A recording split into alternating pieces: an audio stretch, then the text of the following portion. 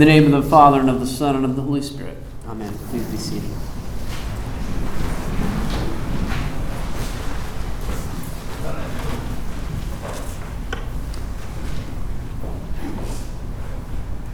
Recently, Shyla and I saw a film about the young life of J.R.R. Tolkien, his life as a young man. And I was spending some time reflecting on this film in advance of Memorial Day weekend. It was a very profound film, and scenes of his boyhood are interspersed with scenes of him as a second lieutenant on the front lines of the trenches in World War I. World War I left indelible scars on J.R.R. Tolkien, physical in the sense that he contracted trench fever and had to be medevaced from the front lines, and took him several days before he regained consciousness during that time, and it took him a very long time to recover. Spiritually, in the sense that several of his best friends from his time as an undergraduate at Oxford were lost in the war, and many of them he had strong childhood bonds with, and it took him many, many years to grieve their loss.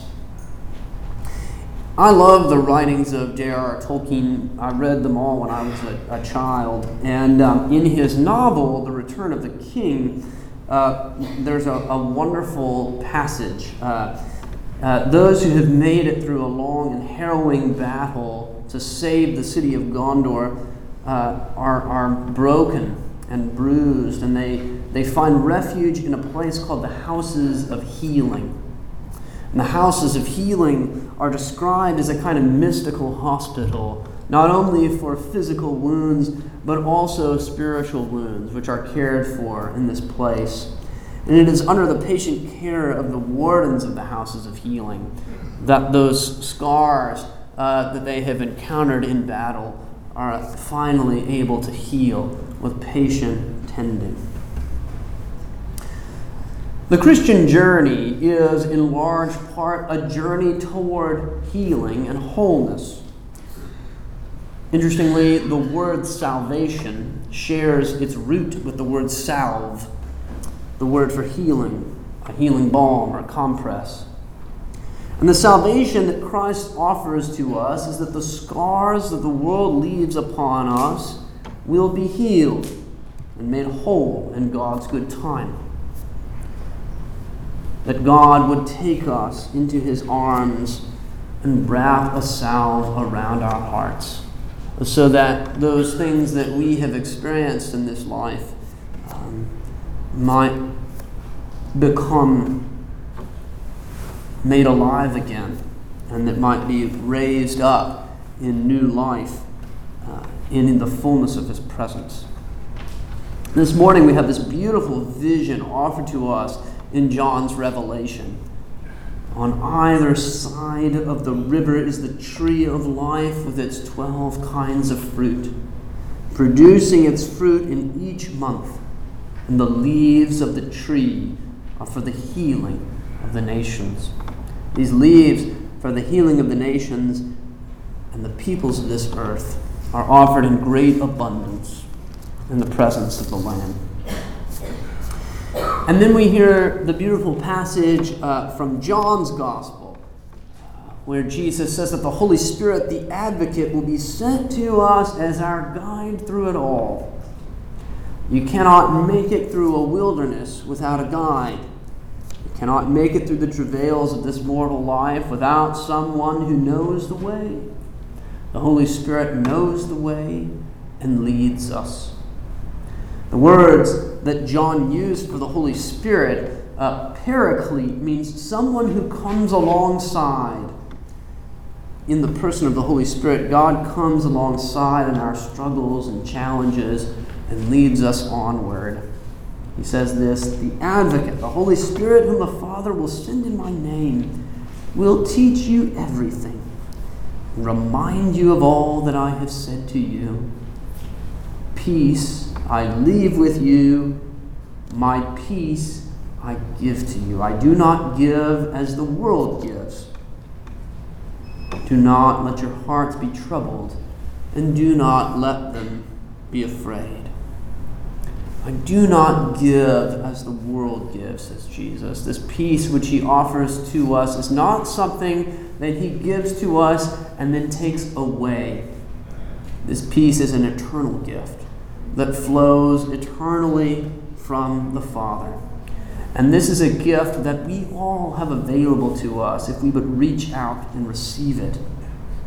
And the one who comes alongside will accompany us on the journey and be the bearer of God's peace and joy to us, even at times when it seems that this is an impossibility to us. And the Holy Spirit also comes to dwell in the hearts of our dear friends who accompany us on this journey through the wilderness as we press on toward the dwelling place that God has prepared for us. We hear the beautiful passage from Acts about St. Lydia, who was one such person. Widely regarded as the first person of European origin to convert to Christianity, Lydia, upon her baptism, was overwhelmed with the spirit of generosity and hospitality. She invited Paul and his companions to dwell with her, that her home might be a haven for them on that journey where they encountered many difficulties and many travails. And Luke tells us that the Lord opened her heart to listen eagerly to what was being said, and that she was inspired to become a disciple. And she became one of the first benefactors of the new Christian mission. And this openness of heart translated to a great generosity of spirit as she went throughout her region proclaiming the gospel and helping those who came along to proclaim the gospel. And Lydia is a wonderful example to us as Christian followers to uphold those that need some relief, uphold those that need strength on the journey. And there are people in each of our lives who have been Lydias to us, offering us hospitality and a haven from the struggles of this life. And I think that this congregation has many wonderful examples of Lydias who walk alongside our dear friends and companions in their struggles.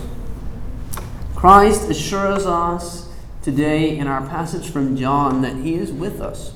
In the midst of the raging storm of life, the advocate, the comforter, has been sent to walk alongside us, moving us toward that great vision of this new heavenly Jerusalem, this home of God that will be among mortals. After all the ordeals, after all the difficulty, after all the fallout and destruction caused by evil, we are given this beautiful vision of a heavenly city among mortals. The city has no need of sun or moon to shine on it, for the glory of God is its light, and its lamp is the Lamb. The nations will walk by its light, and the kings of the earth will bring their glory to it. Its gates will never be shut by day, and there will be no night there. Gates that are always open, never shut. This past week has been difficult. We have had 3 funerals in the span of 8 days. But during this Easter season, it is appropriate that we are reminded of the risen life in Christ Jesus. And we are reminded that not only does Christ promise us a dwelling place eternal in the heavens, he also promises that the Holy Spirit will be in the midst of us to lead us and guide us to that eternal dwelling place.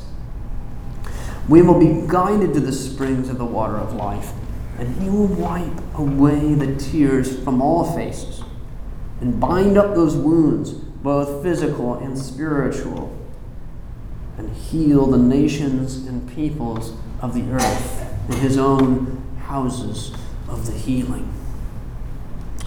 The whole of Scripture tells us that though we might find ourselves in the midst of tumultuous times, in the midst of chaos and uncertainty, we as Christ followers are invited to reach out and receive his gift of peace, that peace which passes all understanding.